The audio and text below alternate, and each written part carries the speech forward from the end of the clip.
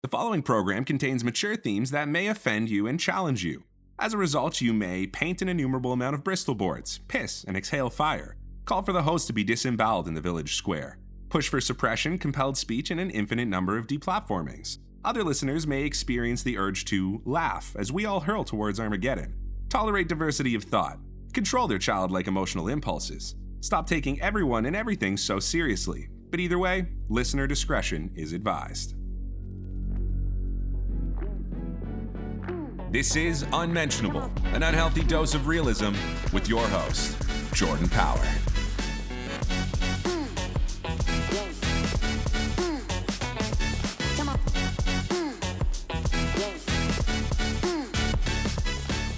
Welcome to another week of Unmentionable Podcast. We are broadcasting live from Toronto. My dog Bruce is underneath us. He's not usually with us because he runs around and stuff like that, but he is very needy because I've been in California for the past 10 days. Shivy, my wonderful producer, took care of him for 3 days and then left his pubes in my washroom. Explain yourself. Those are my hair, not my pubes. Like, actually, I have long hair. I don't have pubes. I always keep them shaved. The pubes were about 1.5 inches. So your hair is how long? Probably hair from like other parts of my body, maybe. I don't know. Can you insert your pubes in the show as like a photo to prove that, hey, look, everyone. Maybe in Patreon, not on YouTube. He's very nice. Took care of my house, took care of my dog for a few days before I gave him to the dog sitter and cleaned up, took the garbage out, and then just left a couple pubes as a nice gift. I did. As a reminder that he was here. No, I don't have pubes at all. They have been removed. No, I have pubes. Don't get me wrong. I have pubes, and several people in California saw them near their face. And they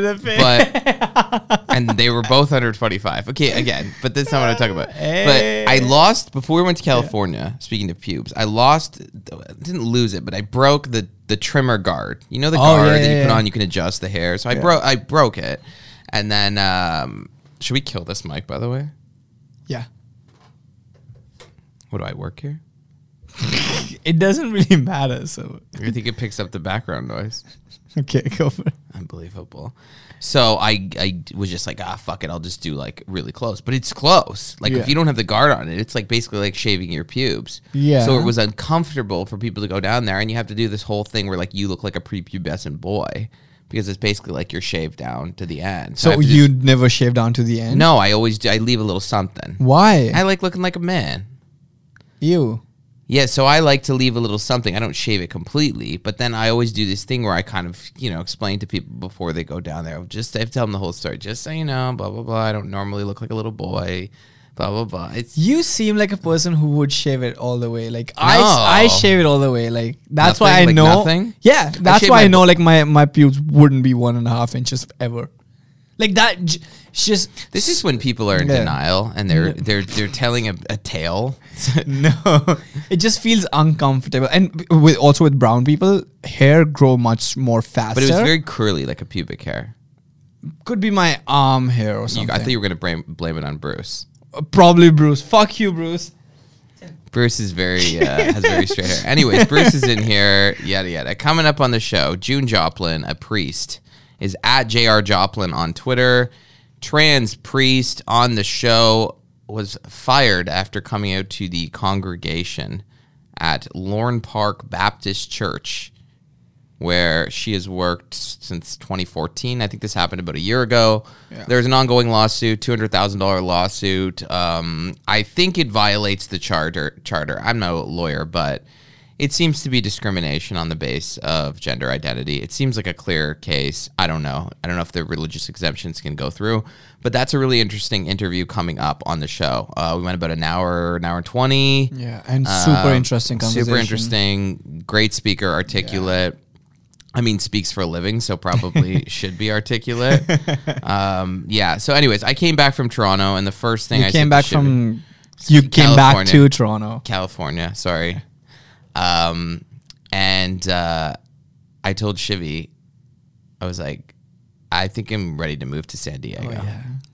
So much so that I did email a lawyer that I know, an immigration lawyer, to ask for advice on next steps. Oh, and the person you thought it was did. like a rash decision. And I was like, no, here's the case for San Diego. Not only is the weather completely perfect, the people are so warm. And just want to tell people who live here who think I'm a raving right, left, centered lunatic, whatever prism you're looking through.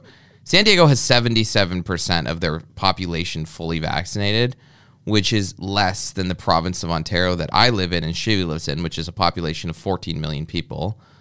And they have no mandates, no mask mandates.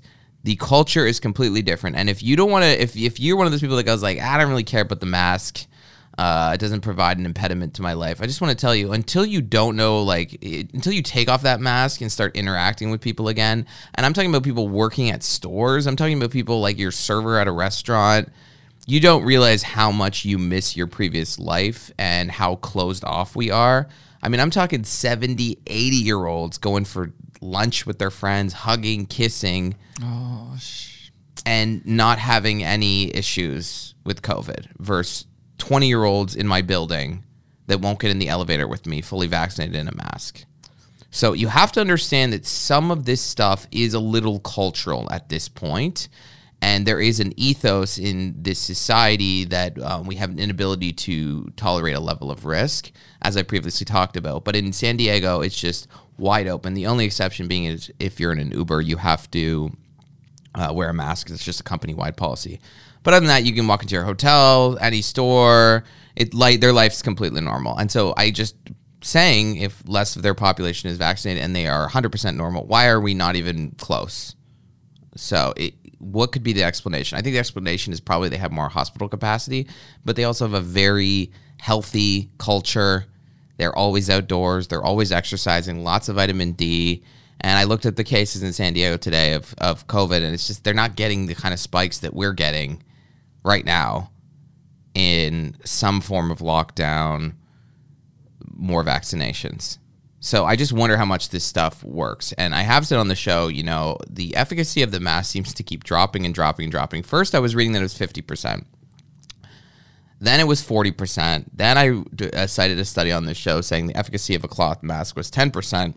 Another study backed it up saying, well, no, it's actually much less than that, because once you leave a gap and your face is moving and the mask is moving around, you have more gaps, it can drop to 3.6%. And now this is a really interesting article I found on Substack, which you'll barely find in the mainstream media, but it's really well researched. It's called "The More Masks Fail, the More We Need Them." Subheadline: Masks aren't working anymore, so we must keep using them. When the CDC changed their guidance in May to say that vaccinated individuals no longer needed masks, many in the general public thought it signaled the end of the pandemic. The majority of politicians quickly dropped most COVID-related restrictions because, as many of us have been saying for a year, masks were the visible reminder that the country was in the middle of a pandemic. As we've seen afterwards, that was unfortunately wildly incorrect. Testing, inescapable media panic, and the incompetence of public health officials resulted in an unending pandemic under current definitions. The CDC's devotion to pseudoscience and the organization's apparent predisposition to irrational fear, impossibly poor risk analysis, and their recent expressions of doubt on the long-term efficacy of the vaccines have made it abundantly clear that they have no endgame for COVID, except San Diego. Their decision to return to recommending mask mandates for all, the death of science as it were, has been followed by many corporations, cities, and several states, and there is no vaccine on the horizon to provide an easy way out. What possible justification can there be for them to revert back to their guidance on vaccinated masking? They've now downplayed the efficacy of the vaccines they've relentlessly pushed and refused to acknowledge the reality that COVID cases will always exist, especially with how hard we look for them. What is the end game? While we have no way to predict how far down the anti-science rabbit hole the CDC will continue to sink, we can look at how their guidance, their recommendation to wear masks, is faring in a number of areas in the U.S. and beyond that have followed their evidence-free advice. So we're going to post the article in the show notes, but it's really interesting. It goes through different states, like the example here is Louisiana, and it shows you that what happens after a mask, because there's not just two ways you can look at it. You can look at a study that says how effective is the mask in keeping out micro droplets, which is the majority, microaerosols, which is the majority of the transmission. But then you can also look at when we add the mask, what does it do to cases? Does it have a measurable effect on those cases? And this article makes the case where it goes through different states and it shows when they throw in the mandated mask out of desperation, a lot of places the cases actually ended up going up. And there's a belief that some of the people would have the mask on so it could cause them to be more cavalier when it came to the virus. But it really lays out the case, not just Louisiana, but different states here it goes through, Arkansas, Mississippi, and it's showing you Nevada, showing you different places of, like, for example, look at Nevada here. So it's showing you when the mask mandate ends, May 13th. Then you see a climb from little dip, but then a quick climb through the following months, June, July, and upwards on a respiratory virus. And then showing you comparison states. And they did it with North Dakota, South Dakota, the one state, similar geographic location, similar kind of people.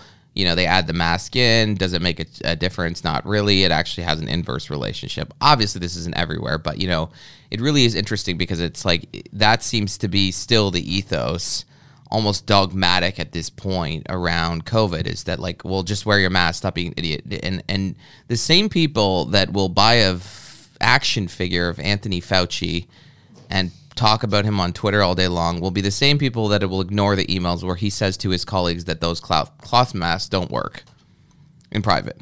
Those are the same people. So I just realized some people aren't really going to get the point. And I'm not saying not to wear a mask. It clearly has some small, arguably negligible effect on cases. But it does seem to be at this point kind of an anti-vaccine stance. And it's very interesting to go on planes when you have a plane where there's 2,000 people on the plane, and the way that they got on the flight was by testing negative to COVID-19, and then I get on the plane, and my mask drops about half an inch below my nose, and the stewardess runs over to me like I'm about to spread COVID to everyone. On a flight where the vast majority of us are vaccinated, and a flight where everybody needs to test negative to get on the flight. So, it's got a little psychotic, and so I'm back in Toronto now, and I'm being like, are we like just an exception to the rule in general? And I'm also talking like Los Angeles. Like I was telling you the story when I was in Los Angeles where basically you would go up to a bar, you would walk up, they would check your ID, they would check your vaccination record, which anybody could forge, and then you had to put your mask on to walk into the bar, which was about 5 steps. 5 to 10 steps to walk into the bar where you would remove it and then dance with arguably about 500 to 1,000 people. And we're all just doing these things. We're just doing these things over and over because they're just sort of built into us, or the people who are making the rules are just looking for some weird way to tell you that they're going to be able to control a virus, which I think we've made the case on this show that they can't just tell you that they can't. Virus, skin, and virus. Yeah. Someone's been listening to taglines of this show. Yes. Anyways, I had a great time in California. I'll talk about it a little bit on the Patreon. Patreon.com/unmentionable podcast for everyone who doesn't know. But I will say one of the coolest things when I was in my hotel room, one of the coolest things, and I would say even better than the real Olympics. Have you watched the Paralympics? Yeah, I have. That is really cool. Yeah, it's super cool. I watched this volleyball game where it was, I think, as a way of like leveling everybody. So as different people didn't have their legs or, muscular issues with their legs. So to sort of level the playing field, they all had to play volleyball sitting down. So they would sit on the ground and play volleyball. Yeah. And it was China versus United States. It was like a gold medal game. And it was amazing to watch. Like, because you never see anything. The U.S. won. Oh, wow. Now, I did ask my friends this, and I wasn't even trying to be funny. I said, is it possible that those Chinese Paralympic players aren't actually... like, they don't actually have a problem with their legs. They didn't used to have problems with legs. It's just that the Chinese government broke their legs for talking about the virus. Bro. Is that possible? I just wonder. For talking about the virus. They're the people that initially talked about the virus. They actually are former employees of the Wuhan Institute of Virology, and they had working legs. And then China just came in and said... now you're going to be in the downside. The silver lining is you get to be in the Paralympics now, but unfortunately we're going to have to break your legs and lower your social credit score. Anyways, America won the game. Wow. But it's so interesting because you see them go to the break when they're playing, and some of them will like limp. Yeah. Because they literally, but then some of them get up and walk, and you kind of have a moment. You're like, huh? What? Wait, bro. And I think it's because they can probably only walk for small periods of time or kind of limp over. But there is a part where you see them break and you're like, you feel like it's like you've been lied to. And they just get up. They're playing on they just get up and like stroll over. It's like politics. Yeah. It's like every fucking politician we talking about on this show. Yeah, anyways. But I mean, I avoid LA because any conversation I've had with a person there is awful, including the ones that are listening to this show probably. No, LA's just not for me, I will say. I don't think I probably will ever go back there. Again, I'll probably be dragged back there, but it's just, there's so much pretense. I just love San Diego so much. I just want to move there because I'm over that phase in my life. I'm over that, like, looking over someone's shoulder, social climbing phase in my life. And West Hollywood just is too much for me. It's too overstimulating. They have free HIV tests on the corner. They have a truck that gives people free HIV tests on the corner before you go to the bars. How does it happen? You just can walk in the back and get a free HIV test. I just think that's like a weird... Is it like a COVID test, but in your butt or something? No, it's a standard HIV test. They probably just take your blood or something like that and then do like a rapid test. But it's just weird to be walking with your friends to the bar and be like, hey just guys, a second, I just want to see I have AIDS. You guys want to go to Revolver or High Tops? Hold on, I just got to see if I have AIDS. I mean, that would ruin your night. It's a little weird. Guys, I'm sorry. I'm gonna go pee and then I'm gonna check for HIV. There's like a woman like ushering people as if on like they're like strolling. I just think I understand it as a public health thing, but I think it's like 1 a.m. and there's a truck outside a nightclub saying like, "Hey guys, hey, just come on in. It's free." And it's like I don't even care if it's free. It just ruined my fucking night. The only thing waiting in long line for a nightclub is finding out you have AIDS. The only thing worse than that is finding out you have AIDS. Shout out to Los Angeles. Okay, let's get to the guest. J.R. Joplin, June Joplin, on Twitter. Enjoy our interview, and afterwards we're going to do a little Patreon. Patreon.com/unmentionable podcast. I'll talk about my trip. I'll talk about the things I can't talk about on this show because I need to pay well for them, frankly. So people will hate me. Enjoy. Come on.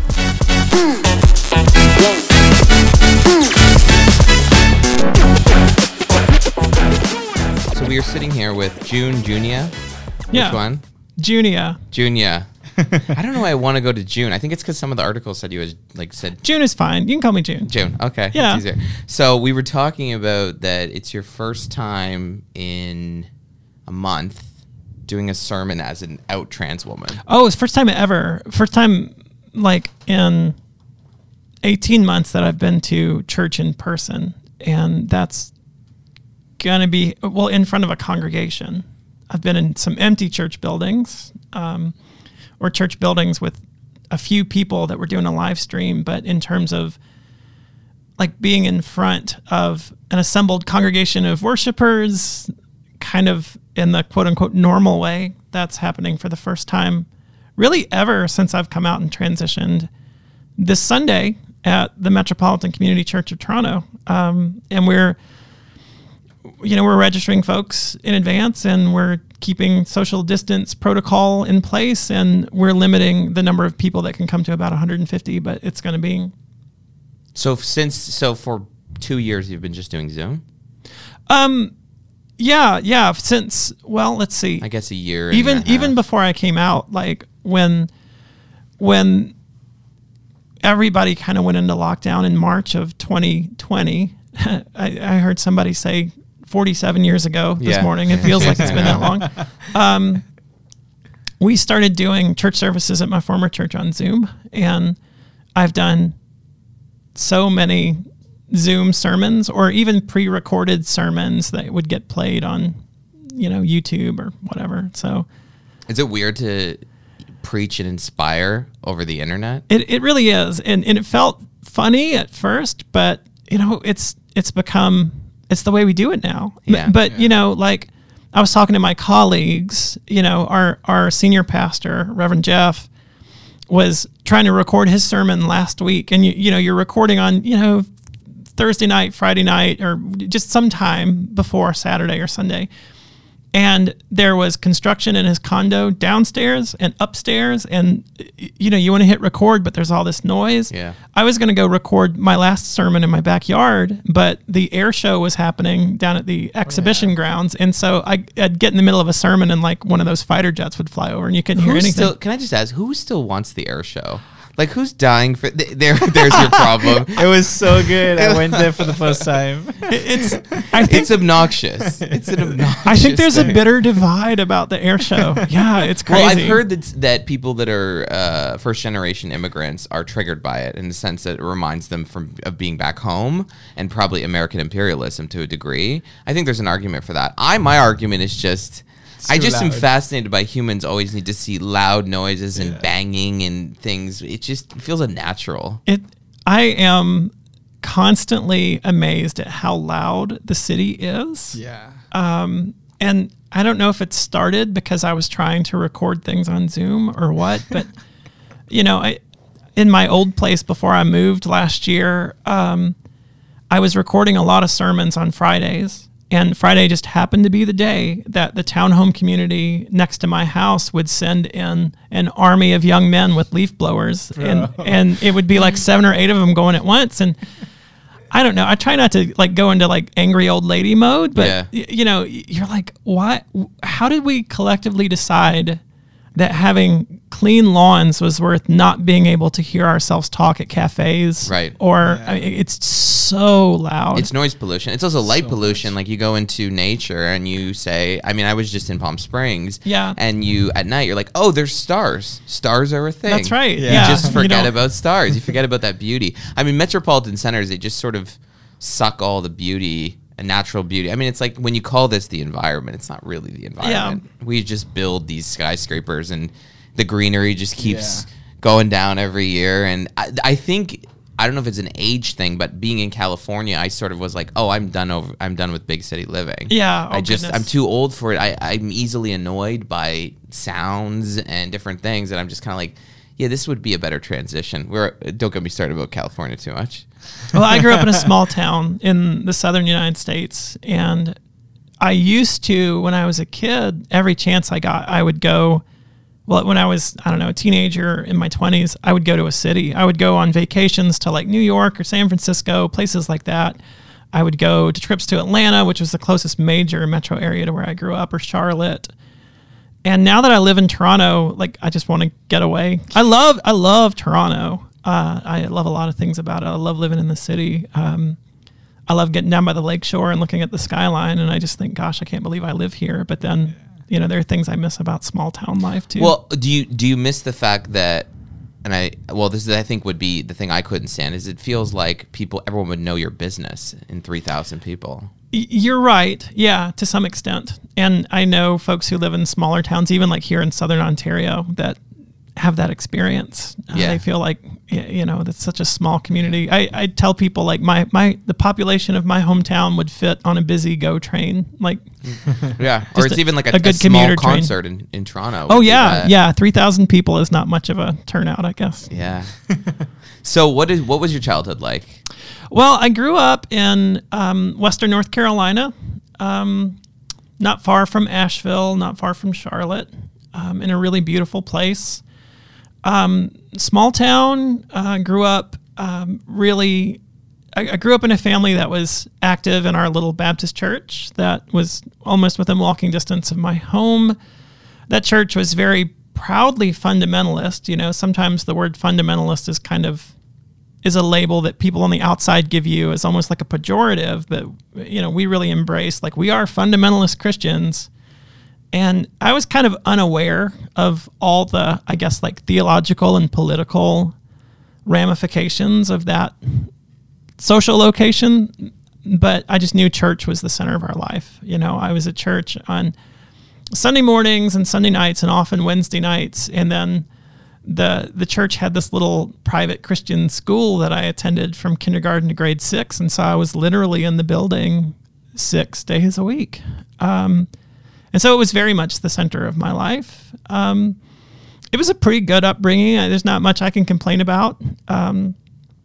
I'm the oldest of a pretty big family. I had lots of cousins. We played in the woods. We played in the creek. We rode our bikes. And I would say, when it comes to a sense of gender identity, it was very faint in those days. There was something there that, I realized, like, if you're assigned male, you can't like girl stuff, or Right. you're going to get in a lot of trouble, or there's just going to be so much stigma. And, like, I rode my bikes through the same mud puddles that my sisters did, and I played in the creek and climbed trees just like my sisters. And there wasn't, growing up in that small town kind of rural upbringing, there didn't seem to be like a very pronounced difference between what boys could do and what girls could do. And which ironically seems like a more progressive stance that you wouldn't think of a conservative place. yeah, I mean, there were certainly some parts of our socialization that were heavily gendered, but just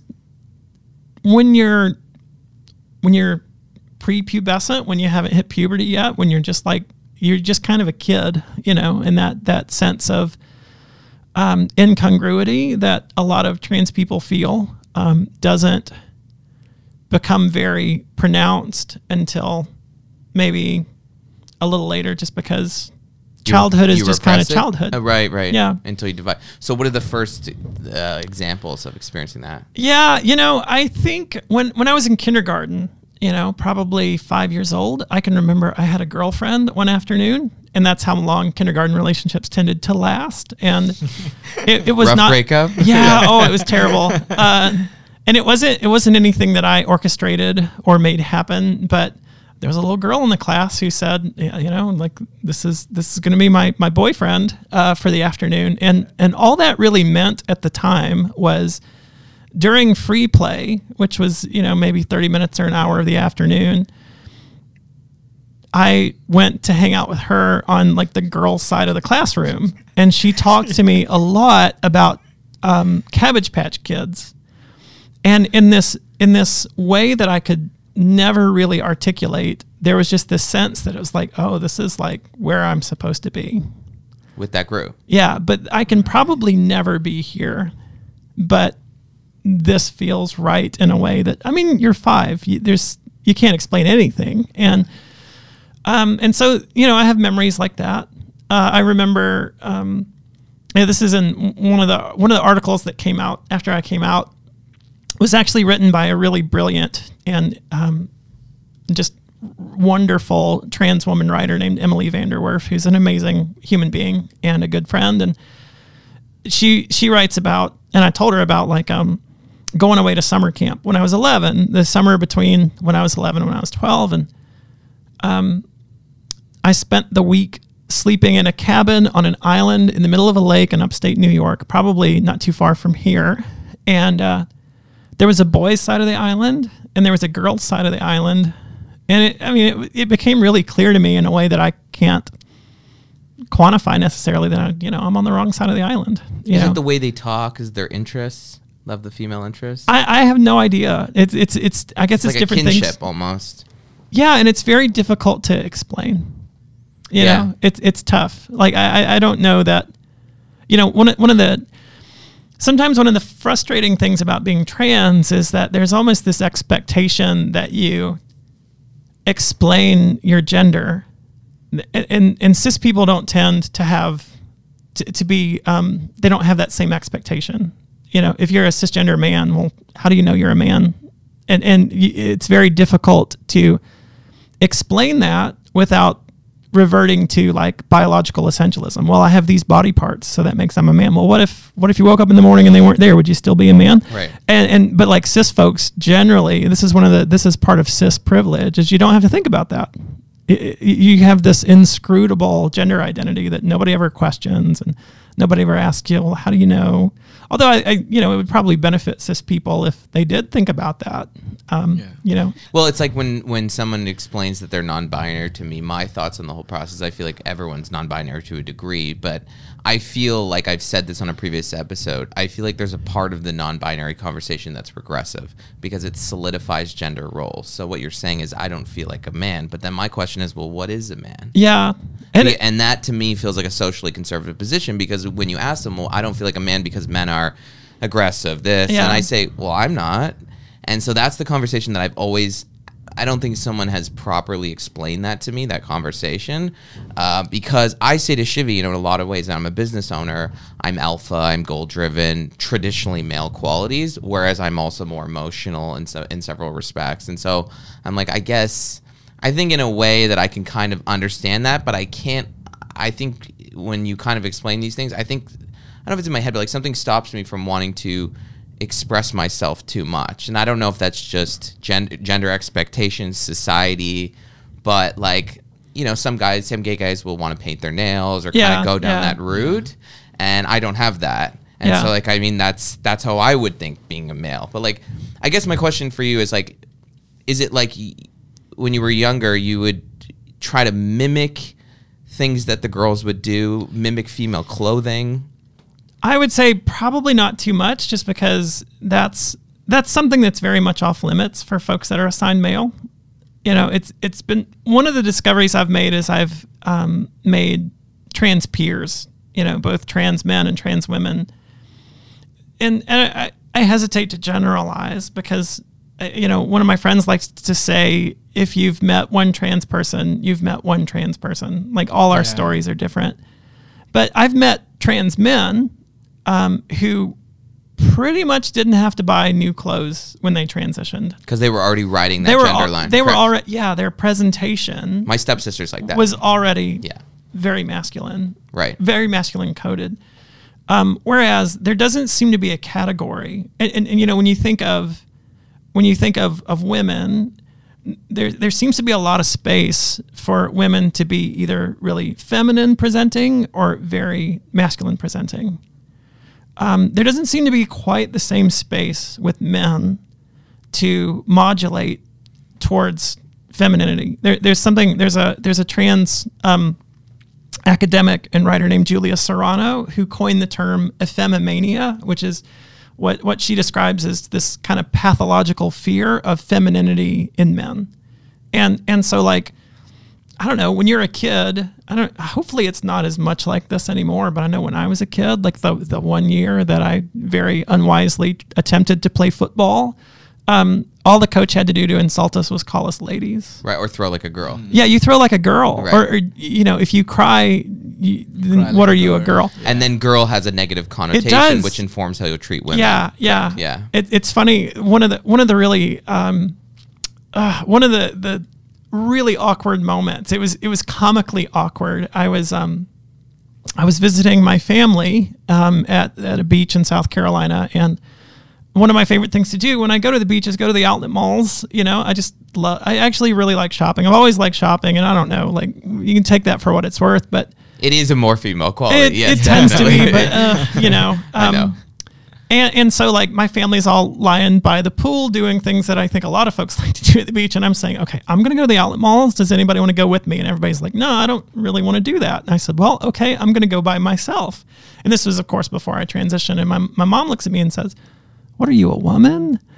And this was after I was self-accepting, after I had come out to my ex-spouse. And so we just kind of exchanged one of those looks like, oh my God, what did she just say? But it was, and it's almost like, I don't think my mom wasn't intending to insult me. It was more like she was just kind of making a joke, but it is kind of funny how maybe with less frequency, but the history has certainly been, if you want to insult someone who is a guy, call him a girl. Yes. Yeah. And so, there's not as much space, I think, unfortunately, for men to explore anything that is considered feminine. Yeah, there's a documentary called The Mask We Wear. I think it's on Netflix. Oh yeah. And it talks about, they believe a lot of the root of sexual violence by men has to do with how they grow up, so emotionally constipated. And then they believe that's how they will treat women over time. The thesis, I think, could be flawed in some ways, but definitely I experienced that when I was younger. I mean, I was an effeminate gay man growing up, so I would be teased, bullied, my lisp, feminine-like qualities that I would express. And what's so interesting is that, like, I don't know if this happened with you, but, like, you kind of, when you're younger, I was very flamboyant and myself and effusive.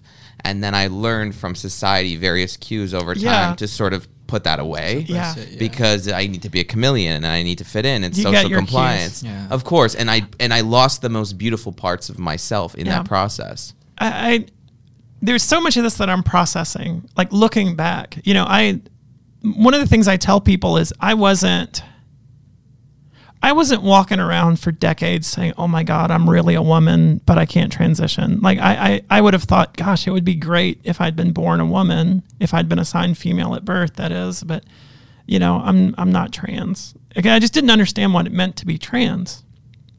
And so yeah, you know, that's been, I don't know, that's kind of been. Now that I look back and realize, oh, these memories are the memories of a closeted, repressed trans woman. Oh, some of these make a lot more sense.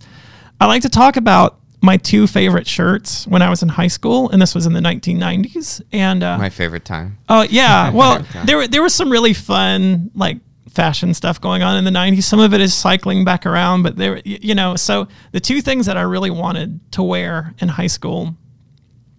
I really wanted like a silver shirt, like a shiny, shimmery silver shirt. And, you know, growing up in the small town that I did, there wasn't really the only clothing store in town is like a workwear / Western wear store, you know. So if you wanted a good pair of like boot cut Levi's, which are good in certain situations, that was a place to go. But so I had to drive to like a mall, like far away, and I'd saved up my money and I bought this really cool, it was sort of, I don't know, almost like a vintagey, had like a spread collar, almost like a bowling shirt, probably. It was a men's shirt? Yeah, it was. Okay. And it was silver, like shimmery. Oh, it was so cool.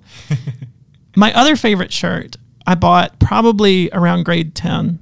And the best way I can describe it, it was the most blousy thing. Like, it was silk. There was, I don't, you know, in the 1990s, silk shirts were really big, especially in the early 90s. If you can imagine like Vanilla Ice, MC Hammer, In Living Color, like that era were just so much color. Nobody's clothes fit the right way. They were all too big and like it's kind of coming back now. It's wonderful. And so I went to this store in the mall that sold clothes like that, and I bought this shirt that was silky and like every color of the rainbow, super bright, super loud. These are my 2 favorite shirts. Each one I wore to high school one time only. Because walking around in these, like, this is not like a flannel shirt or like a hoodie or like what most of the other people, most of the other guys would have worn around my high school. I realized like people are looking at me funny. I'm visible in a way that I'm not comfortable with. And so those my two really my favorite pieces of clothing hung in my closet unworn throughout high school. And what I wore instead was like, I had this forest green sweater. And I had this burgundy sweater. They were the same sweater. They were both like extra, extra large or extra, extra, extra large. They were huge. And I wore them every week. I wore them once and sometimes twice. So like 3 out of the 5 days of the week, I'd wear this just big, formless, dark sweater to kind of cover myself up. And in part, you know, you get those social cues that say... It's poignant in a way because you're just expressing yourself. You don't wear stuff like that. Yeah. You know, your high school has the largest Future Farmers of America chapter in the whole state. It's not the kind of place that you can, nothing against Future Farmers of America. They're, you know, but that was just kind of the culture of my high school. It's a smaller minded place. You didn't dress that way. Wow. You could if you had, but you also had to wear this armor that said, you know, when people look at you funny, you just meet their gaze and you say, I don't care. Yeah. And I hadn't grown into that. Well, I think most kids don't. Most kids don't have that armor. I mean, I think some people have instilled in them a confidence very young, and they can just push through. But most people will socially comply, just to avoid any sort of conflict. I think it's just in us. Well, I'm learning how to do that in this version of myself now. You know, it's you know, I say on one of my Twitter bios, like I'm either a basic suburban mom or a sign of the end times, depending on who you ask. But I mean, really, like that's no joke. Like you know, I live kind of in the suburbs. You know, I have a somewhat suburban life. I find myself like at soccer games and hockey games, doing things that are, you know, fairly heteronormative, I guess. And I just kind of try to blend in. You know, and I do that because I like it, but also because, you know, you get those social cues that this is not the kind of place to wear like a bodycon dress and 6-inch heels, even though those are fabulous. You know? Right. What is it? What is that transition period like? I didn't mean to use the pun there, but that period from when you're a child and you're sort of flirting with the idea, because I remember you told one story about your dad found you wearing women's clothing. That period until you come out, are you just flirting with the idea, or does it get stronger with time that you feel like, okay, I am trans? Well, yeah. I mean, I think a lot of LGBTQ plus people can point to, especially those of us that are, don't have the benefit of growing up at this age where hopefully acceptance is better than it used to be. It's still growing. But, a lot of us talk about the understanding that this is just a phase. I'm going to grow out of it. I've read the memoirs of other trans women who figured, if I can grow up and marry a woman and have kids, like this will all pass. And I was never that calculating. I did just figure, this is just one of those things that it'll go away. I'll get busy doing life and I won't think about this. Does it just intensify over time and you can't ignore it?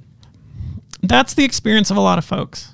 In my experience, I don't know that it intensified, and it did seasonally, I guess. I think part of what I struggled with was, you have this sense that something is off about your gender, that you would, that the gender you've been assigned is not right, and that you would rather be a woman, and that's, taking up space in your consciousness.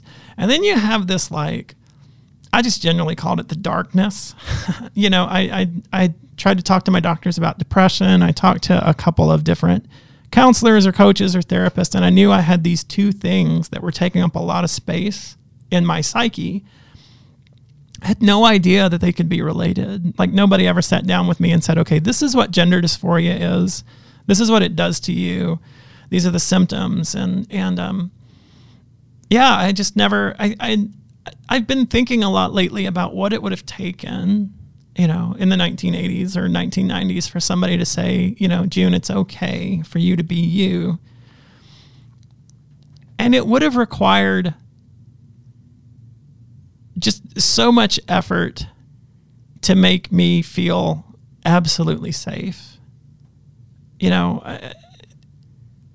My mom, who's, had ups and downs with adjusting to my transition, has occasionally said, I wish I'd have known, because maybe, we could have done something to help you. And I just said, what could we have done in our small town in the 1990s? Like, probably not very much. What do you predict she would have done if you told her earlier? Oh, goodness. I don't know. I think whatever she would have done in those days, they would have, this is the way so many parents do. Like, they just try to take care of their kids, and sometimes they do really awful, misguided things out of a really misplaced sense of love. But I think they're I don't know. That's kind of a dark path to go down. And I don't like to speculate too much about that, because I know what she's doing now is that she's trying her best to accept me and adjust. It's been hard because she's known me. She knew me as her son for over 40 years. And that's not something that a mother I shouldn't say that. There are certainly parents that make that adjustment very easily. Yeah. And some don't. And I think I spoke to someone the other day whose daughter came out as trans, and like a trans woman, and like I mentioned to you, it was. I think we have to leave space, and I think this person was kind of saying, like, I'm totally progressive, I'm totally accepting. I just need to grieve the loss. Yeah. Trans man, grieve the loss of my daughter. Yeah. And perhaps the people that seem like it's a lot more expedited with them, perhaps they're not being completely honest. Perhaps they are. But I think there has to be a period, and it's tough because when you talk about your journey, it's like the other person has to bring in their journey. That's and they right. go like, how I'm dealing with this and how and it's kind of like, it's not really about you. Yeah. But it is in a way, because they knew a person for an extended period of time. It has been said that when you transition, the people in your family transition too. And that can look a lot of different ways. And really, regardless of when it happens, it does seem like if you're transitioning in very young childhood, the adjustment's not as big. But it does take some adjusting. And I think part of what's made things more challenging with my family is they're on the other side of an international border that hasn't been that easy to cross, and I haven't been to see them since I came out. So I don't know if getting down to visit them in person is going to be this breakthrough, or if it will continue to be kind of a little bit of a challenging thing. But, I know my family loves me a lot. We talk, we try to talk really openly and honestly with one another. And do they say that they're some of this is challenging for them? Yeah, I think they do. I mean, and for my part, I don't always succeed at this, but I try to be as gracious as I can and just make space for it. And, I said to my mom not long after I came out, when she was really struggling with it, I said, take the space that you need. I believe in you. And she's not giving me any reason not to believe in her. Do you get any ignorant questions from people?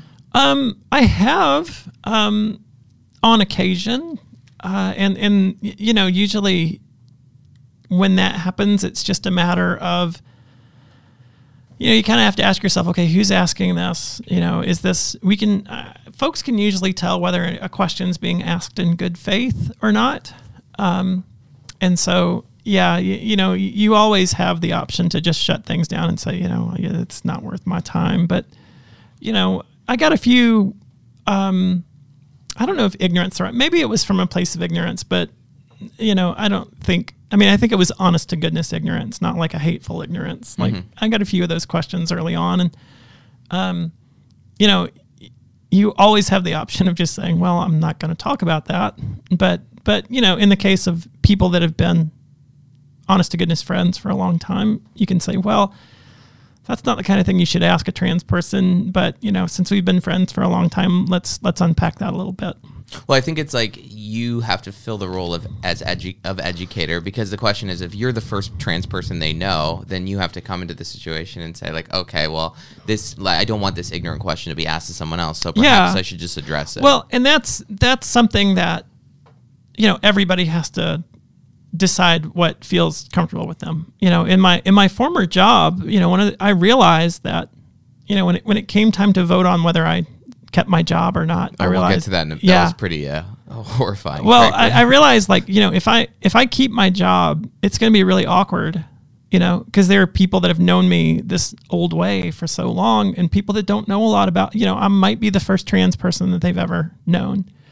And so, and there's a lot of religiously motivated transphobia. There's a lot of religious spaces where there's just a lot of ignorance about LGBTQ plus people.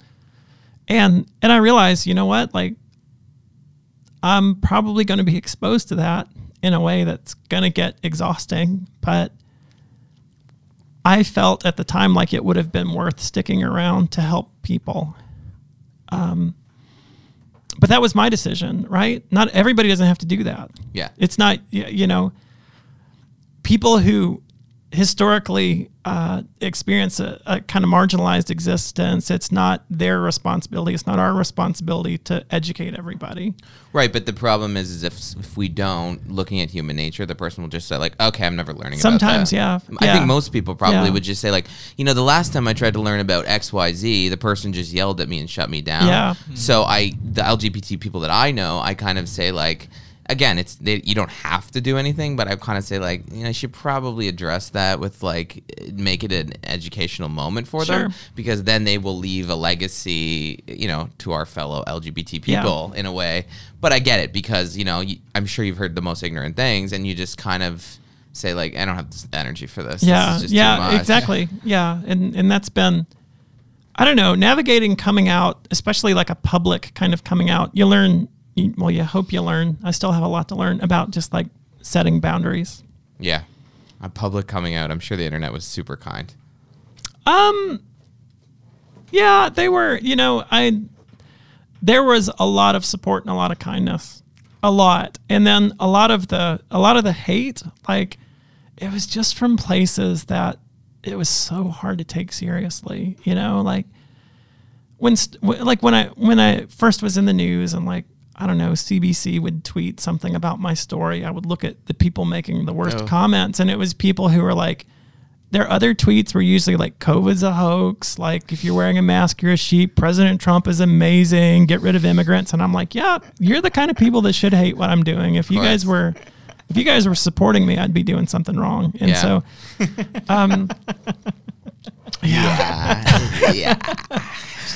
It's true. I mean, we're all in insular bubbles, right? I try to also remember that, but sometimes you just say, I don't even want to venture into that bubble. Yeah. Like, I don't even want to go into that bubble because it's just something that I can't even connect with. Yeah. Well, and you know, there were some religious leaders who commented on my story with some pretty hateful comments, and like what? They were the ones I expected.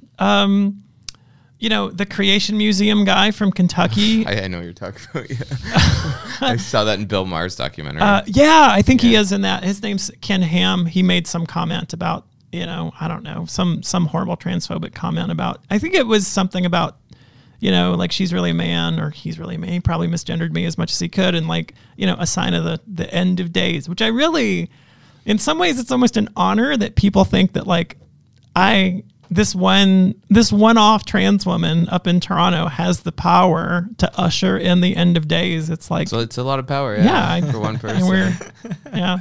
Wow. Yeah. No, I mean, the internet is traditionally the dregs of society. So I think what I say when I go on the internet, social media and stuff like that, I always try to remember it through that prism. I'm like, okay, who really hangs out on the internet all day spewing hate is like people dissatisfied with their lives. So I don't think they realize how much they're telling us how dissatisfied they are with their lives by behaving like that. Because I think usually my position is if I don't understand something or if I don't like something, it's usually just apathy. Yeah. So I would just withdraw like, oh, this isn't my battle. I don't really know what, like, okay, fine. But the fact that they can't practice apathy in the face of what is your journey just speaks a lot to the human condition. Yeah. Yeah, for sure. I mean, one of my biggest motivations in coming out the way I did, and what kind of animates me when it comes to responding to requests like this, to come be on a podcast or do an interview or something like that, is I think visibility matters. And I think there's still, the number is shrinking, thankfully, but there's still a lot of folks that just don't know trans people. Or trans priests. Yeah, really. Trans pastors, we're not there. I mean, there are several hundred of us in North America, and we've been around since for a long time. Like, there's stories of one of my heroes transitioned in the late 70s, and she ended up working at a Baptist church in Charlotte, North Carolina. And so we've been around, but there's still this kind of novelty, you know, but I just kind of wanted to put a human face, you know, and I hope it's a non-threatening face, you know. Again, like, sometimes I feel like there's a little bit of pressure to present in a way that people find, you know, palatable. Yeah. And I mean, like, in some ways I feel like I have a little bit of privilege there. Because your parents? Is that what you mean? Yeah, I mean, in part, you know, I talked to a mutual on Twitter before I came out, and you know, she's a bit of a trans activist down in the States, and she said, you know, like, when you come out, you should be ready to get a lot of media attention because you're in a visible profession, you're white, you're reasonably pretty, you'll look okay on TV. So articulate. Like she said, you know, whatever the Canadian version of Good Morning America is, you should prepare to be on it. And at first I thought, you're out of your mind. But I kind of took that to heart and said, well, if that's what happens, then I just want to put a good face out there. Well, I think it's because it's the nexus of two worlds. You've got the LGBT community, and then you've got the religious community, which traditionally have been at odds with each other. In some ways, yeah, for sure. Yeah. What is the Baptist Church position on LGBT issues? I'm sure it's nebulous. Oh, my goodness. That's a great question. Well, for starters, there's really no such entity as the Baptist Church. You know, when you think of other more, I guess, like hierarchical denominations like the Catholic Church or the Orthodox Church, for example, those entities have more, I don't know, their positions on things are more solidly communicated across different congregations. Like in certain instances, leaders like the Pope or archbishops or whomever can put out statements that effectively say, this is the church's position on this issue. So like, for example, a couple of months ago when Pope Francis said, we're not ever going to bless same-sex marriages because the church cannot bless sin, he's speaking pretty much for every Catholic in a way that like no Baptist can do. If you're the world's most famous Baptist or most authoritative Baptist, you don't have that kind of authority because every church is independent. So Baptists on the whole, if you were to poll all of them across the world, are fairly conservative theologically and socially and politically, but individual Baptist congregations have always been more progressive than other parts of the church.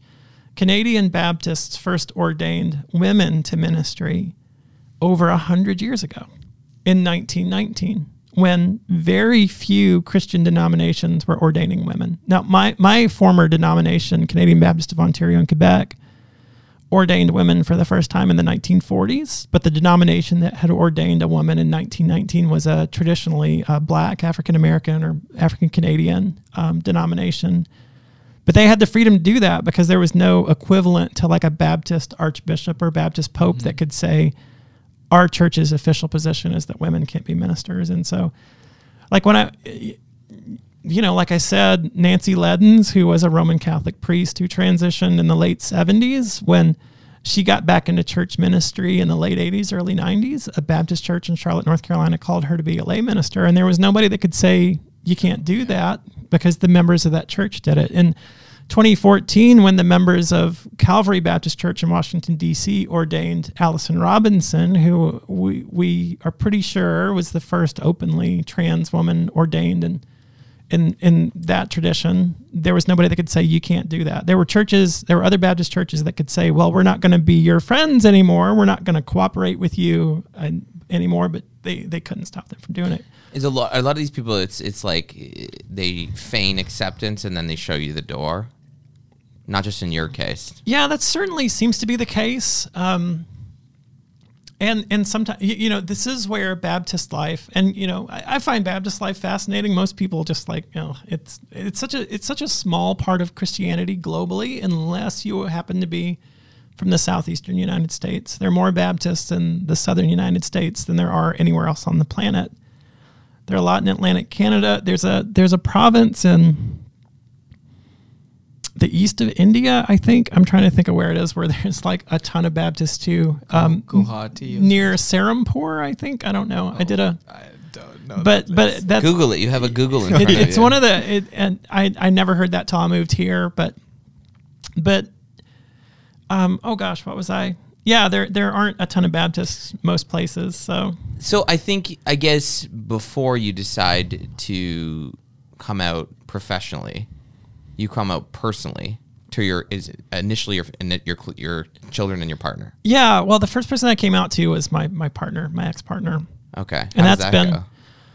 Well, she was surprised, but to her great credit, her first response was a loving and supportive one. And she has continued to be loving and supportive, although we're not married.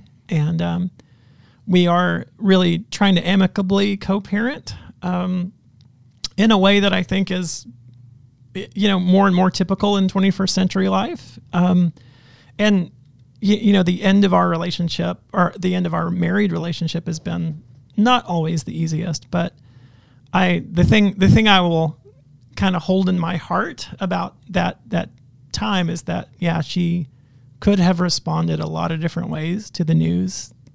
I've got questions about my gender identity. I think I might be a woman.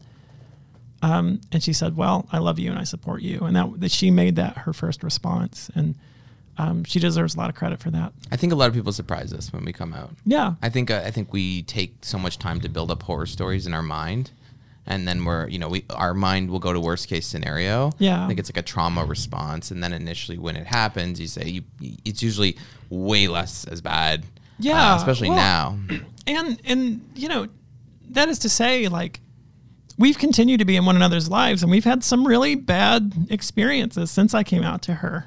It's been hard. It's been frustrating. It's been traumatic for both of us, but we've tried to be in one another's corner. That was a conversation we had early on. She said, I'm in your corner, and she is, and I try to be in hers, and as much as we can.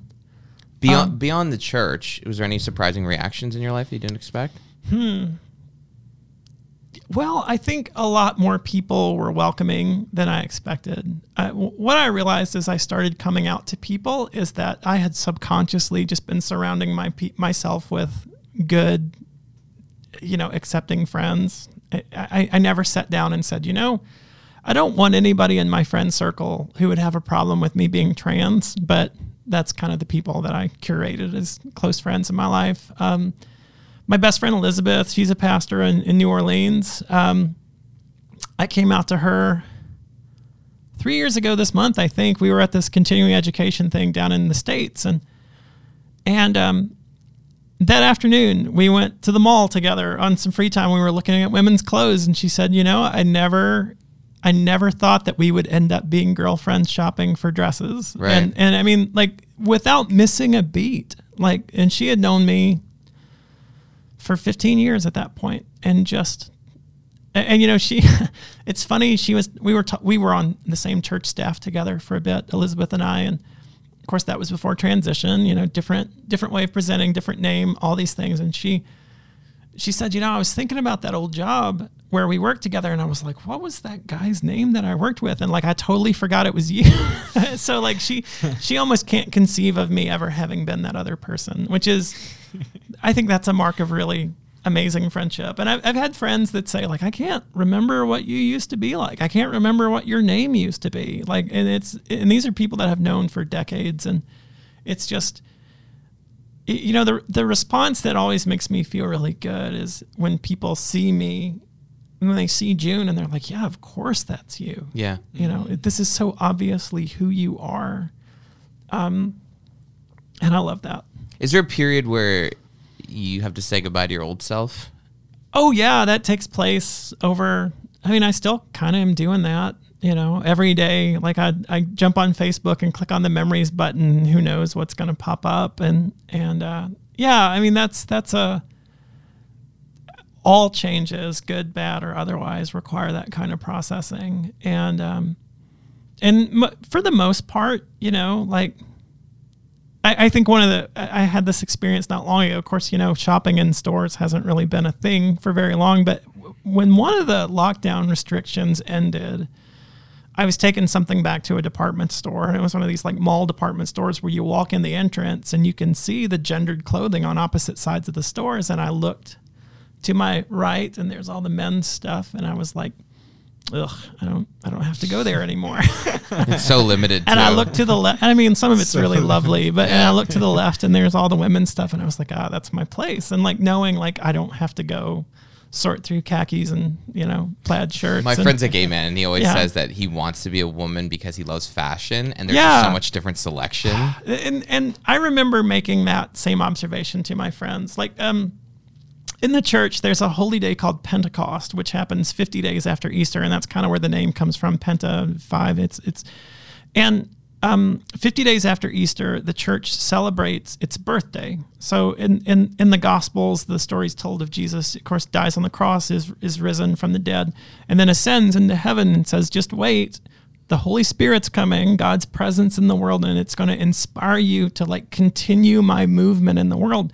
And when that happens, the church, as we know it, is born, and that's called Pentecost. It took its name from a Jewish festival that they were celebrating at the same time. And so the color for Pentecost is red because it's evocative of fire. It's symbolizing passion and inspiration. And so one of the things that churches often do on Pentecost is they say, okay, wear your red stuff to church. And I have a friend in Washington, D.C., and every year she gets a pair of Pentecost heels, and they're so amazing. And, I go looking for red stuff. Before I transitioned, I remember I was shopping for a red suit, and I, walked by a Banana Republic store, and, every suit in Banana Republic is the color of like gravel. Yeah. It's either definitely. it's like gray or it's brown or it's black. Terribly fitted too. And they're okay, but like the colors are not. But then like there was a women's suit, like there were these two mannequins in the door literally, and I took a picture of this and sent this to my friend and said, this is not fair. Yeah. And so here's this gray, khaki, whatever, maybe olive if they're getting adventurous, men's suit across from this amazing, like fiery sort of orange red women's suit. And I said, this is not fair. But for you it is, because you get to buy the woman's suit. And now I do, yeah. But in those days, and it's funny. There's nothing saying you can't buy this if it fits. But yeah, I probably it's a little bit economic driven too, because I always kind of look for the explanation on certain, like someone will say, oh, that's sexist, and it's probably because men consume more or they express less of an interest in fashion. It's I think about this a lot. And I've always been, I don't know, I've not been like obsessed with fashion. I've not studied fashion. Fashion is this huge thing that is so far beyond my understanding. But it's something, I like putting myself together, and looking nice as much as I can in my budget and everything. And I think when I was dressing to present mail, there's this utility that you're going for. Like I can remember reading articles when I was just getting into my professional life that said, here's how you build your wardrobe. And the idea is this versatility. You buy yourself a gray suit, you buy yourself a blue suit, you buy yourself some black shoes, you buy yourself some brown shoes, you buy yourself 7 to 10 dress shirts, and you are good for the rest of your life. Because the whole idea is like, you're not wearing stuff to necessarily be fashionable. It can, and gosh, this is just a deep, deep well here, but there is this utility that women's clothing doesn't always have. I went to a wedding a week ago Saturday for the first time since transition as a guest, and I can remember in the before times just thinking, okay, I got a wedding to go to. I'm going to wear the gray suit, going to wear the purple tie, going to wear my brown shoes. Okay, done. And it's this whole other thing, you have to ask, what season is it? What's the weather going to be? Makeup, hair. Yeah, makeup and hair, which is a whole other thing. Like, have I worn this dress to any occasions before? Are there photos of me wearing this dress someplace else? God forbid. Yeah, right. Yeah. And I mean, like, this is all kind of, it's excessive consumerism. It can be, yeah. And these aren't necessarily the most redeeming qualities to have, but I mean, it's kind of, again, you kind of get memos about how to be in the world, and so, and I was telling this to a cisgender woman friend of mine, and she's like, I've got a wedding to go to next month, and I'm going through all the same stuff. It's like, okay, what season is it? What did I wear to the last event? Like, and there does seem to be this kind of, it feels like the priorities are different. Like your goal when you're dressing yourself as a man is different than your goal when you're dressing yourself as a woman. And like, I can only I say that from experience, but then in this very vague sense, I'm sure that there are folks, sociologists, fashion students, people who know a lot more about it that I'm like that. That could speak so much more eloquently to this, but for me, it's do you know how hard he has to get these gray sweatpants on? This is a lot of work. So simple. But I spent 6 hours shopping for my birthday just to find one really amazing thing to wear. Yeah. And turned out it was for a woman. It's not men's. Oh. And I was like, no, I really want to buy that. And then they were like, this is do it. I was gonna, and then I was like, okay, you know what? Never mind. Like, I'll just buy. I had a joke I used to do in my stand up, and it was gay culture is finding out you accidentally bought a women's shirt and then falling in love with it the next day. Oh my god! Because I had this shirt that I wore, and my friends used to make fun of me because I was wearing it. It was kind of like it dips. Yeah, plunging. And I wore it because I was working out and I looked good. And my friend was like, I think that's a woman's shirt. Yeah. And he looked at the tag, and I was just like, I love it. Who cares? Yeah. I think that. Yeah, and We don't have to go I'm into trying that. to think of what story to tell here. I'm Let's probably get to gonna the- let's go get to the back and meat. buy it. I was listening to another podcast about history. How dare you? Ours is I'm the best sorry. one. No, I was listening to a podcast about history, and they were talking about these. They were talking about Norse mythology and like these epic contributions to literature that part of the world is given, and there are these like kind of myths or epics about this particular woman who, you know, is sort of the. I can't remember exactly what made her so special, other than she was just this really prominent woman about whom there were a lot of stories. And she was married something like 7 times, and it was very difficult to get out of marriages in those days. But apparently, and this is, I really wish I had more details about this, but apparently at the time, one of the reasons you could divorce your husband is if he were caught wearing women's clothing. And so she like got some of his shirts and cut like deeper V's out of the collar, and then was able to say, you know, he's wearing women's clothing, so I can divorce him. This is my kind of woman. What a crazy story that is. Wow. And that's this ancient kind of, you know, epic or myth or whatever from Iceland or somewhere. Yeah, that's. I'm gonna look that up. Okay, let's get to the meat here. Anyway, yeah. Yeah. So you started this church, Lauren Park Baptist Church, 2014. You came out June of last year in the live stream. I guess, how does one prepare a sermon?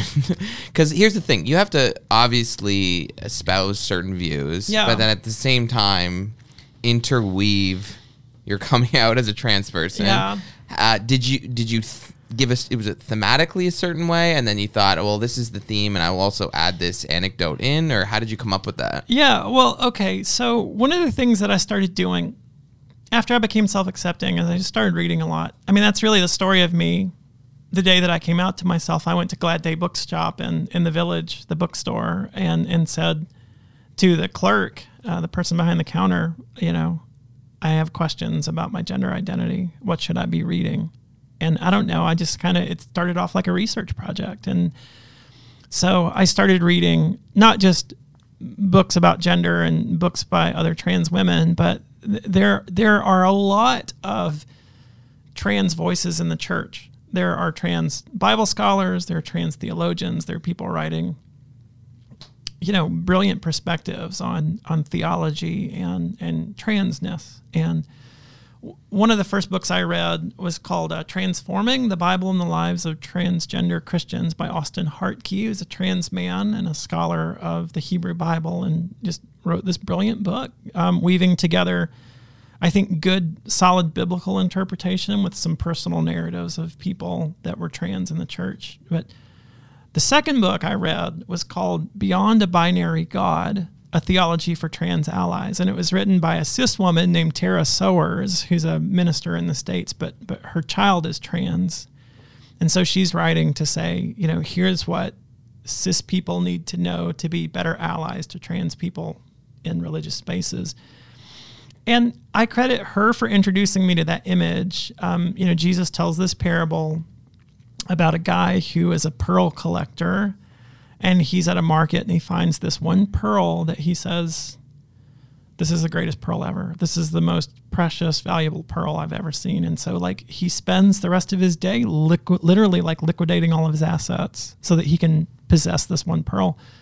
And so Tara Sowers wrote about how for a lot of trans Christians, claiming our authentic identity is that pearl of great price. It's this very precious thing that we risk everything to hold. And I was reading that and I said, you know what?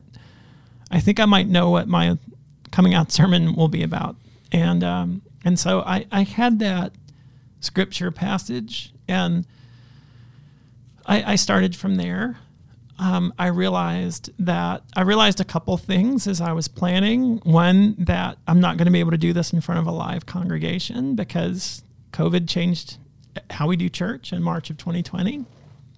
And two, I realized like I am not going to save my job with this sermon. This is not going to be a June saves her job sermon. And so rather than preaching to that, rather than trying to like make this argument for like, here's why you should keep me as your pastor, what can I say to myself at age 11 or 12? What can I say to somebody that's like hopelessly closeted and repressed or afraid to claim their identity, that I would have wanted to hear a pastor say. And that's kind of where that's what the sermon grew out of, this idea that like your identity is this precious gift, even if it costs you a lot, even if you're told to be ashamed of it, you know, it's a gift. And you know, beyond that, you know, as somebody who does church, does spirituality, like as somebody who's really taken her faith journey very seriously, and as somebody that's ordained, essentially the church has said, hey, you know, you're one of our leaders, you can speak for us. And I mean, it's a huge responsibility, but I said, you know, as one of those people, I want to say, like, I believe in a God that sees you and knows you, calls you by name, even if, you know, the people in your life dead name you or don't call you by the right name. And I wanted folks to hear that word. If you had to bet your life savings hours before you did the sermon as to what was going to happen, what would you have said? I certainly wouldn't have bet that it made the impact that it did.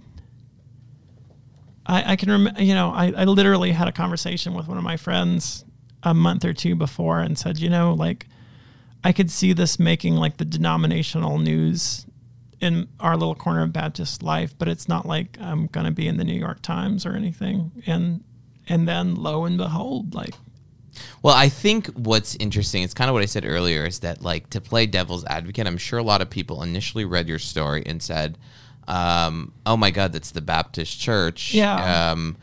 Religion traditionally has a level of disdain for LGBT people. What did you expect? Yeah, there were a lot of folks who said that, actually. And yeah, there were folks who said that. I mean, there were folks who said, it's Baptist, what do you expect? She should just go work in the United Church. That was my initial reaction. Yeah. There were folks who took it even further and said, like, you know, what's the point of like her being a person of faith at all? And like, I certainly have a lot of trans women friends that are atheists. I did a show with a friend of mine in the UK who is both trans and an atheist, and she doesn't usually talk on her show about atheism, but she thought, you know, this would be an interesting, and like, I have a lot of sympathy for that point of view. I mean, sometimes I'm kind of, I'd say like, sometimes I'm kind of envious of atheists because sometimes I think life might be a little easier, or at least my journey might have been a little easier if there weren't these religious considerations.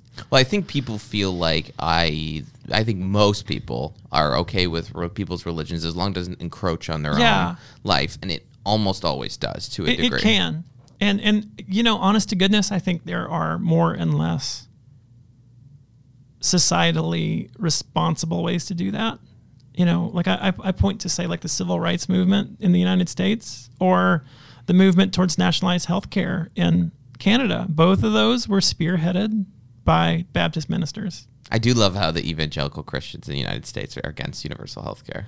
It's like, what really would Jesus crazy. have wanted? Would he want a $200,000 bill? They don't realize, like, I mean, I didn't know who Tommy Douglas was before I moved to Canada, but then, you know, lo and behold, again, like, here's this Baptist minister from Saskatchewan who got into politics and is one of the most beloved Canadians. And, you know, we have stories like that in the States. I mean, when, you know, there's a great book called Just Faith by Guthrie Graves Fitzsimmons, who's a gay Christian writer. And, you know, he kind of laments in that book the fact that when Christian leaders who are progressive try to make a difference in society out of their Christian faith, they're often not counted as faith leaders. And he cited, like, they did this list of 100 greatest Americans, and there was a category for religion, and it had folks in it like Billy Graham.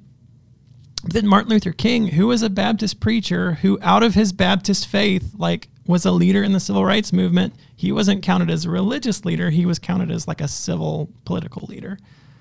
And so, like, we have these kind of categories. You know, Martin Luther King was a Baptist minister doing Christianity. I mean, he realized, like, this is universally applicable. Like, you don't have to be a Christian to want civil rights, but this is what animates me. And those stories don't always get told that well. One of the other things that Guthrie points out in his book is that when you do polling, at least in the States, there's something like 35 million Christians, professing Christians, who would say we're fully accepting of LGBTQ plus people. So there are lots of us. There's probably percentage-wise about as many here in Canada. Well, I think that polling is flawed because there's a vast continuum. What's accepting? Please just don't live next door. Just don't run for governor. Yeah, and that's fair. But the idea is the notion that Christianity automatically equals like homophobia or transphobia. Yes. Is that, he's writing to challenge that narrative. And Well, I think what you did was to... and that's part of what I was trying to do too. No, for sure. And that's what I understand is that, like, I think people like me who initially read your story and were like, well, it's kind of like that, what do they say, face-eating party? I got that comment online. Right. Yes. Yeah. That's kind of where I went. But then I also thought of the converse, which is, well, someone should change that, which is you. And I think, so in that sense, is like my initial reaction was like, well, why would you even try? But then the alternative But you've got to. is status quo. Yeah. Well, gosh. I mean, I get a little anxious about drawing comparisons between like LGBTQ plus liberation and like civil rights. But I do know that civil rights leaders like Coretta Scott King or John Lewis, they said, there's something similar between these two struggles. Like, after John Lewis died, there was that amazing overhead shot of the hearse carrying his casket that stopped in the middle of this rainbow painted intersection as an indication that this man who gave his life fighting for civil rights saw that the civil rights struggle of our time is the struggle for LGBTQ plus equality. So like, I as a white person, I make those comparisons very tentatively, but I rely on the perspectives of folks like him. Of course. One of my favorite stories is from my mentor, who was a pastor in Western North Carolina, not far from where I grew up. And he effectively desegregated his church in the 1960s. There was the church constitution. The rules of the church made it so that black people could not become members of the church. And over the course of 10 years, over the course of a big, nasty fight, he helped change the church. And that all started on a Sunday morning when a black woman who was a school teacher in the neighborhood did what happens in Baptist churches at the end of the service. She walked down the center aisle and while they were singing a song, and said to the pastor who was standing there, "I want to become a member of the church." Knowing, I don't know if she knew or not, but he knew, like, they're not going to vote you in. These white people are not going to let you be a member of their church. However, I will fight for you, and I'll try to change it. And that was kind of, that became the arrangement they made. But, I read that story, and sometimes I've wondered to myself, well, weren't there historically black churches in the area that she could have gone to join? Like, why did she choose this church full of white people to say, this is where I want to be? But, it wasn't fair that she was being excluded. And I don't know that she had that kind of activist mentality when she presented herself for church membership. She probably literally just wanted to be a member of the church. But throughout history, change happens when people kind of stand up for erase the boundaries, or step over fences, or in our story, like throw bricks and cups of coffee. Yeah, it's like chipping away at the foundation slowly. So you come out on the live stream, and then you receive support from a bunch of people. Yeah, lots. And then the church changed your email, changed the ID. Yeah, they to this day they do not misgender me. They're really civil. They're really respectful. The church leadership has, as a matter of fact, right now I'm working on getting my ordination credentialing transferred to the International Fellowship of Metropolitan Community Churches, because that's where I work now. And so last week I had to email folks at Canadian Baptists of Ontario and Quebec and say, hey, I need a letter saying that I'm a minister in good standing in this denomination. They're like, sure, June, like, we'll send it. Just let us know where to send it. And so, like, within the day, they had been like, Junia Joplin is a pastor in good standing with the Canadian Baptists of Ontario and Quebec. So it's kind of like, as far as I know, I'm still the only trans woman in the history of the denomination. So then who is the monster that made everyone vote on your job? I don't know. Well, no, that's just kind of the way Baptist congregations work. Like I was voted in, there wasn't like a HR committee or a CEO or somebody that said you got the job.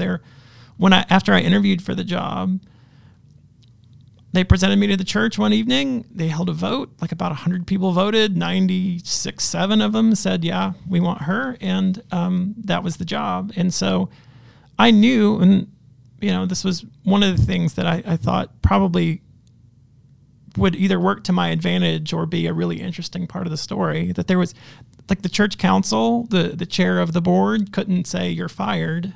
They could say, we'd like it if you resign, but I could always say, no, I'm not going to do that. And ultimately, as the lead pastor, the way the church was set up, I was employed by the congregation. And so I was subject to their vote. So what's the time period between you coming out on the live stream and saying, we're going to vote on your job? It was 5 weeks. So I came out on June 14th and the vote was held on July 20th. Were you watching the vote on Zoom live? No, because the vote didn't happen that way. Normally, that's the way it would happen. There would be like a called business meeting, and there would be probably for something that kind of sensitive, there would be a ballot and not just a show of hands. Oh, good. It's terrible. But because of social distancing, they actually set up balloting in the church parking lot, and folks drove through during the day to cast their votes. And what were you doing during that time? Well, I voted. How'd you vote? It's like Survivor. I wanted to stay. It's dehumanizing in a way. So my friend Jeff Rock, the pastor at he's my boss now too at Metropolitan Community Church of Toronto. Just been a phenomenal ally through the whole process. We actually met for the first time about 3 years ago, and he was one of the first people that I said, I think I'm on this journey. I want you to know who I am. And he said to me on that day, like, June, you're going to have a lot on your mind. Let's go get dinner. And so he took me out to a really nice dinner near my house, and we were sitting on a patio having a bottle of wine and some, a nice Italian dinner when I got a call from the chair of the church council to let me know the vote.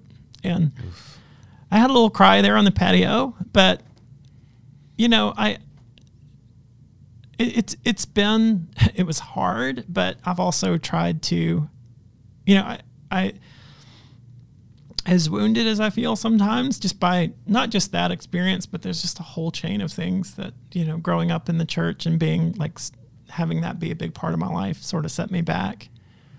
But I've tried to focus on, what do I do next? And so the 58 out of 111 people voted to fire you. That's 50 right. of them said it was for religious reasons. My question to you is, what is the other 8? Well, I don't know. They just wanted me gone. And that's actually, it's kind of funny because the church has consistently said, a majority of the congregation determined for theological reasons that she shouldn't be the pastor anymore, when in reality, 50 people voted for me to be fired for theological reasons. 53 people voted for me to stay. 8 people voted just get rid of her.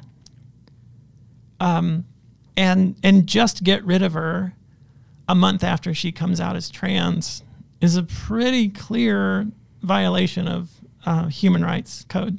I agree. So I think I was trying to play devil's advocate here, and I was thinking, okay, well, if they could say we traditionally don't have female priests, so that's our reason, but they have had lots of female priests. Yeah, well, it's kind of funny. We had been celebrating our 100th anniversary, and we'd had a number of guest preachers about once a month, folks who had grown up in the church, folks who had connections to the church, and we'd had a woman who is the director of a Christian nonprofit in the Toronto area, and she had grown up in the church, and she came and preached, and the first 10 minutes of her sermon were all about how wonderful it was being able to grow up in a place like Lorne Park where nobody ever made her believe that she couldn't be a leader or couldn't be a minister on account of her gender. And she said, I commend you for being the type of church that welcomes women as pastors. And before me, Lorne Park had never had a woman as senior pastor, but there had been a number of ordained women on staff, including when I started there was we had an associate pastor who was such a great help to me when I started my job, and she had been an ordained senior pastor at another church in in the same denomination. So again, we've been doing it. My old denomination had been ordaining women to pastoral ministry since the 1940s. So I guess the argument is then, is there a basis of religious interpretation to say that the church isn't cool with trans people? Because you really are discerning God's will, and then you usually turn to some sort of scripture. I know there's one they always do for the gay guys, but is there a trans? It's really passage? interesting, and this has been one reason that I've not had, I haven't actually come out as being one sexual orientation or another. I've tried to leave that out of conversations. In part, that's like nobody's business, but in part, like, I'm trying to make sure that we just kind of focus on gender identity stuff. And really, now I think that these passages of scripture are traditionally misunderstood, taken out of context, misinterpreted, but it does seem like scripture does have more to say about what we would call sexual orientation than it does gender identity. It's very difficult. I believe, and it's very hard to make a case that the Bible says anything about transgender people one way or the other. It's often cited. There's a verse in Genesis during creation where it says, God made them male and female, and that's so vague. It's like that has absolutely nothing to do with your gender identity. Just to say God made male and female. Well, God made day and night, but there's still dawn and there's still dusk. God made the sea and dry land. Well, what's a swamp exactly? The undertones. So it's not. Yeah, the undertones are usually conformity because it's an old book. So I guess I'm trying to figure out if the people that said it was for religious exemption, if I sat them all down here and said, what is that based on? I think they would just be uncomfortable with someone I think so who too. wasn't conforming. I have never heard. I just do not believe there is a sound scriptural argument against trans people. When fundamentalists, when people who interpret the scripture or misinterpret the scripture will lift a verse and say, well, this is about gay people. Again, I think they're mishandling the scripture, but they can say, well, the Bible says right here. And I can say, well, the next chapter says that slavery is cool. So maybe we should ask different questions of the text. But there's not a passage that's like, if you're assigned male at birth, you can't be a woman. There's no passage that says you can't be trans. There's no passage. There's a passage in Leviticus, I think, that talks about cross-dressing. But even that's like, I don't know. It's next to a verse that says if you build a house, you have to put parapets around the roof. And it's funny because like I walk around my neighborhood and people don't have parapets on their roof. And I assume these are religious people who believe in God and go to church, and yet they're flagrantly disobeying the scriptures. And so I think what it would probably, and tell me if I'm wrong, why it would feel so personal is that like you were preaching to these people every week and you were informing their worldview to a degree. And then when it came time, I'm sure you taught them love and acceptance and community. Yeah. And when it came time to address something that had no theological basis, they just, and again, it's not all of them, but some of them just saw you as someone who didn't conform. Yeah. And they had a general, visceral feeling or something and just voted you off. And I think that's what a lot of LGBT people have with religion is they say like, there's a hatefulness in that. And Yeah, to say there that, like, certainly is. If it's not based on God, if you can't find any reason, then you just truly have something inside you that sees me change gender and says no. Yeah. And that's the part I think would probably be tough for you. Yeah, and I think that there are some, I would say, like aberrant worldviews that are religiously motivated. That, like I said, you can go to scripture and say, well, this is why. There's a scripture in Corinthians that says like women ought to be silent in church, and there are fundamentalists that read that and take it absolutely literally. And so they say, okay, women, no woman can be a minister. And, a lot of Christians on the planet, when you consider the Roman Catholic Church doesn't really recognize the full leadership abilities of women. Southern Baptists are the same way. Like, there are people that can say this is what we believe. But then there are a lot of beliefs that folks are just like, I don't like that.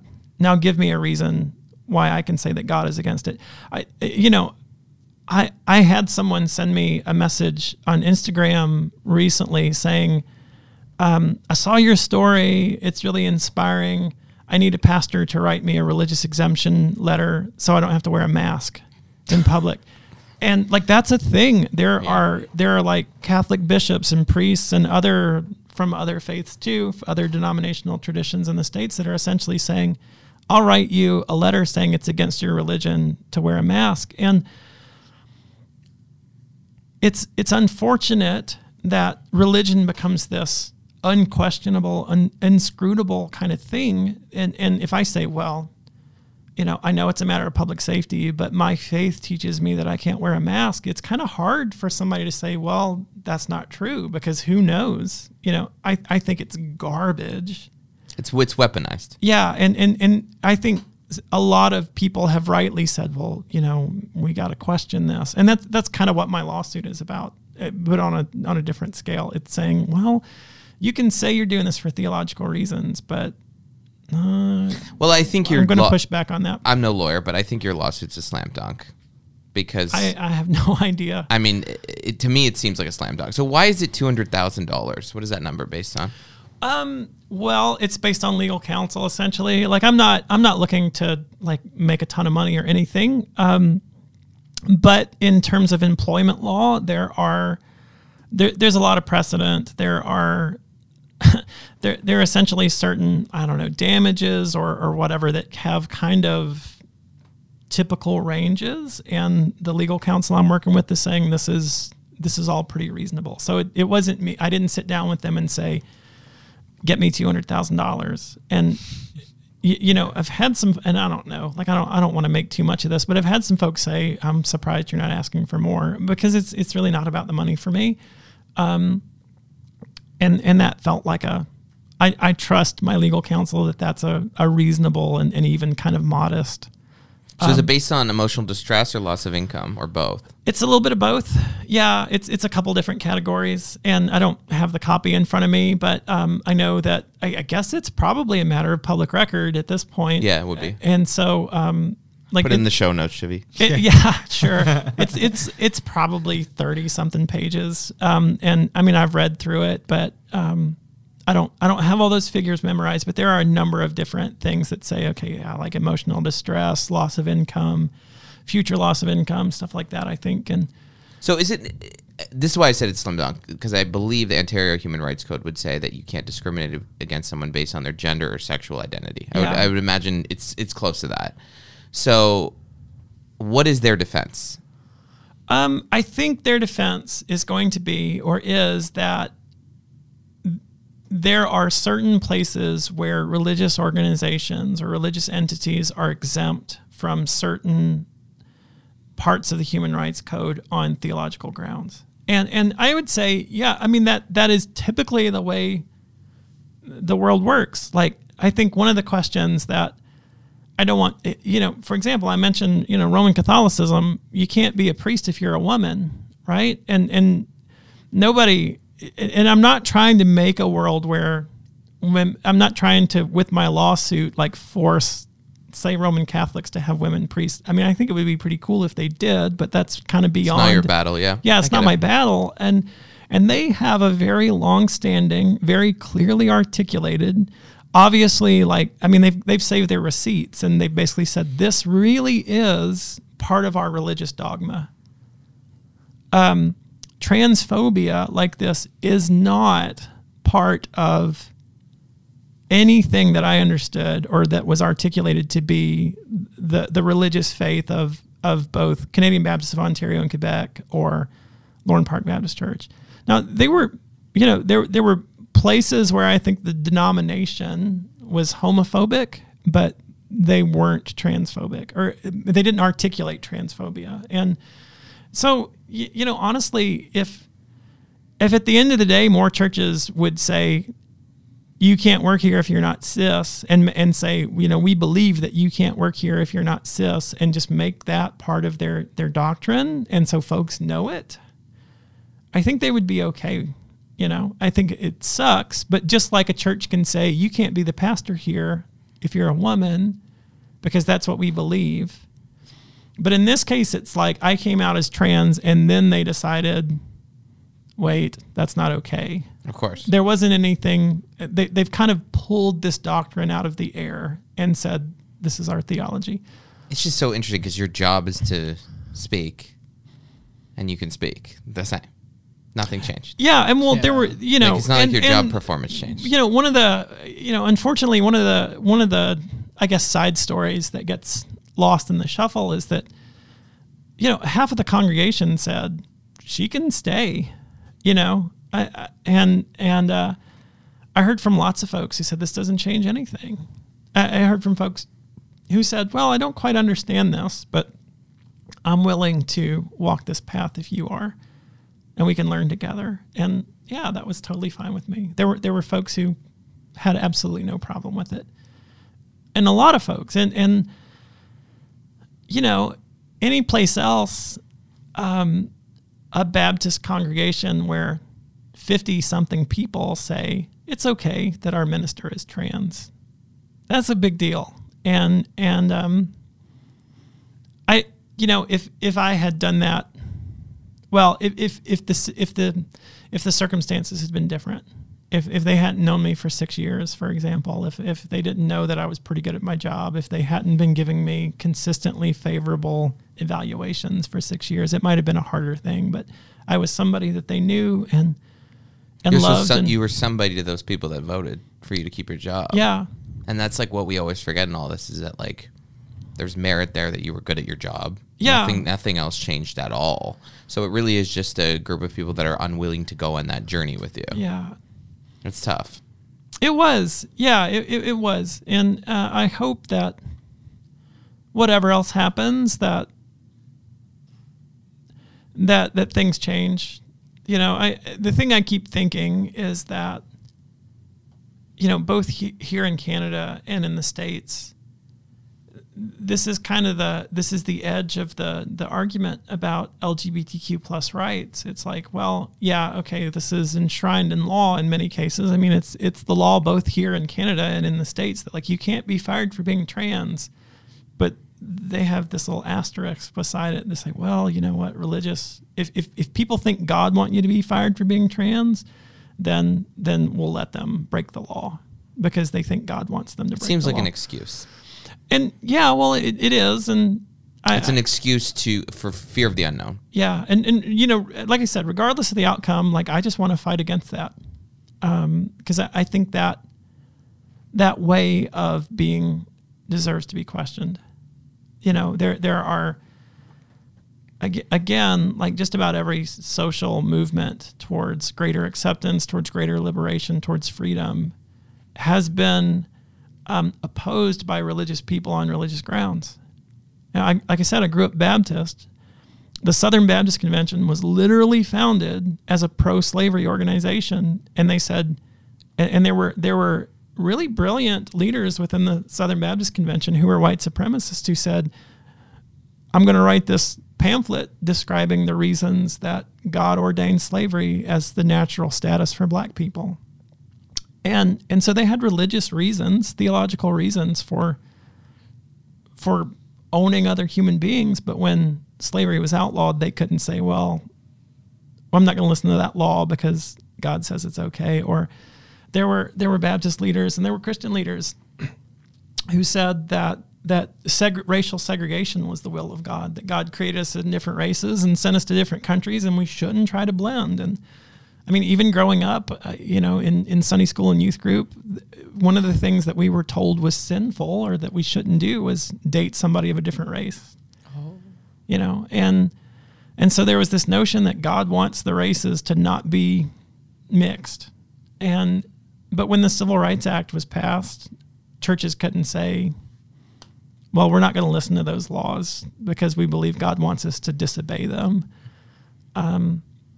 And so, you know, like I said, regardless of the outcome of this suit, I think the sense that, yeah, this is illegal, this is something we've decided as society shouldn't be okay.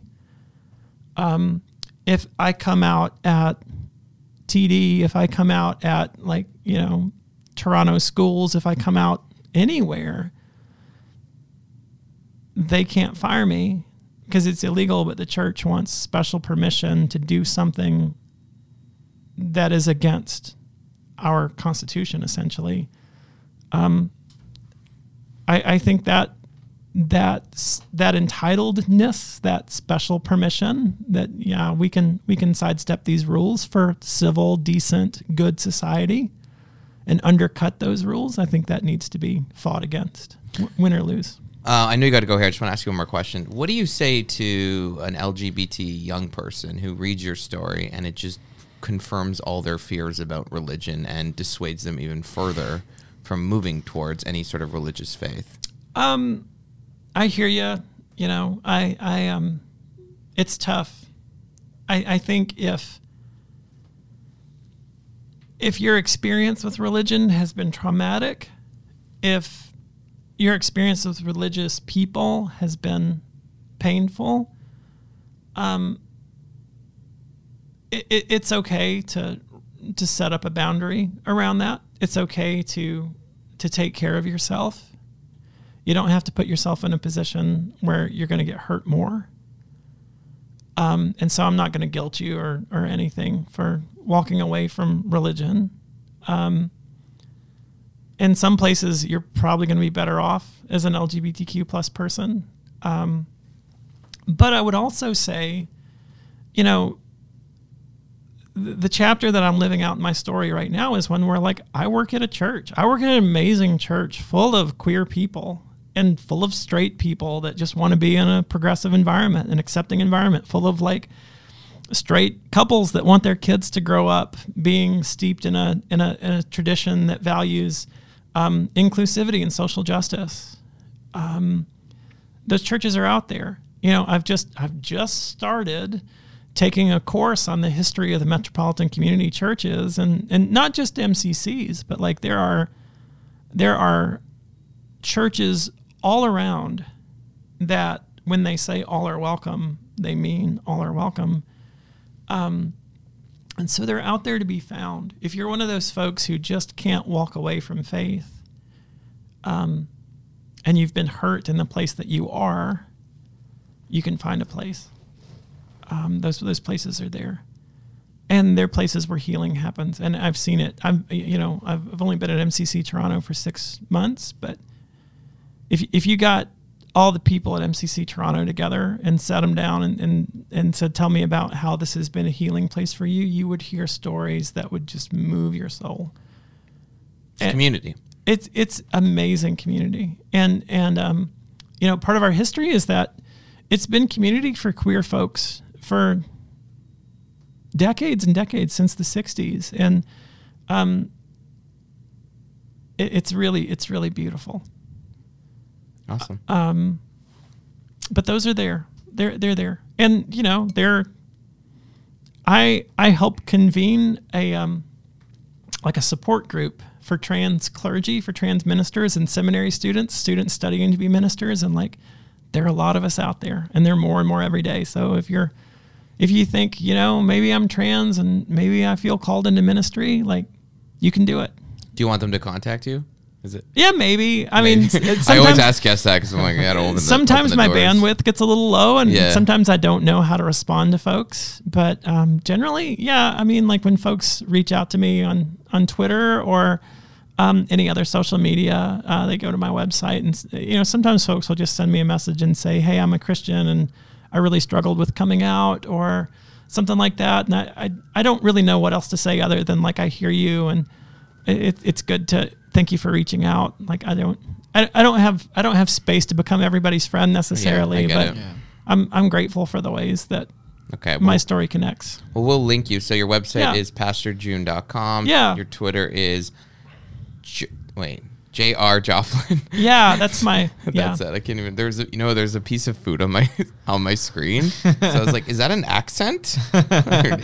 J.R. Joplin on Twitter. Thank you so much. This has been great. Thanks for having me, guys. This has been another week of Unmentionable Podcast. We'll talk to you next week.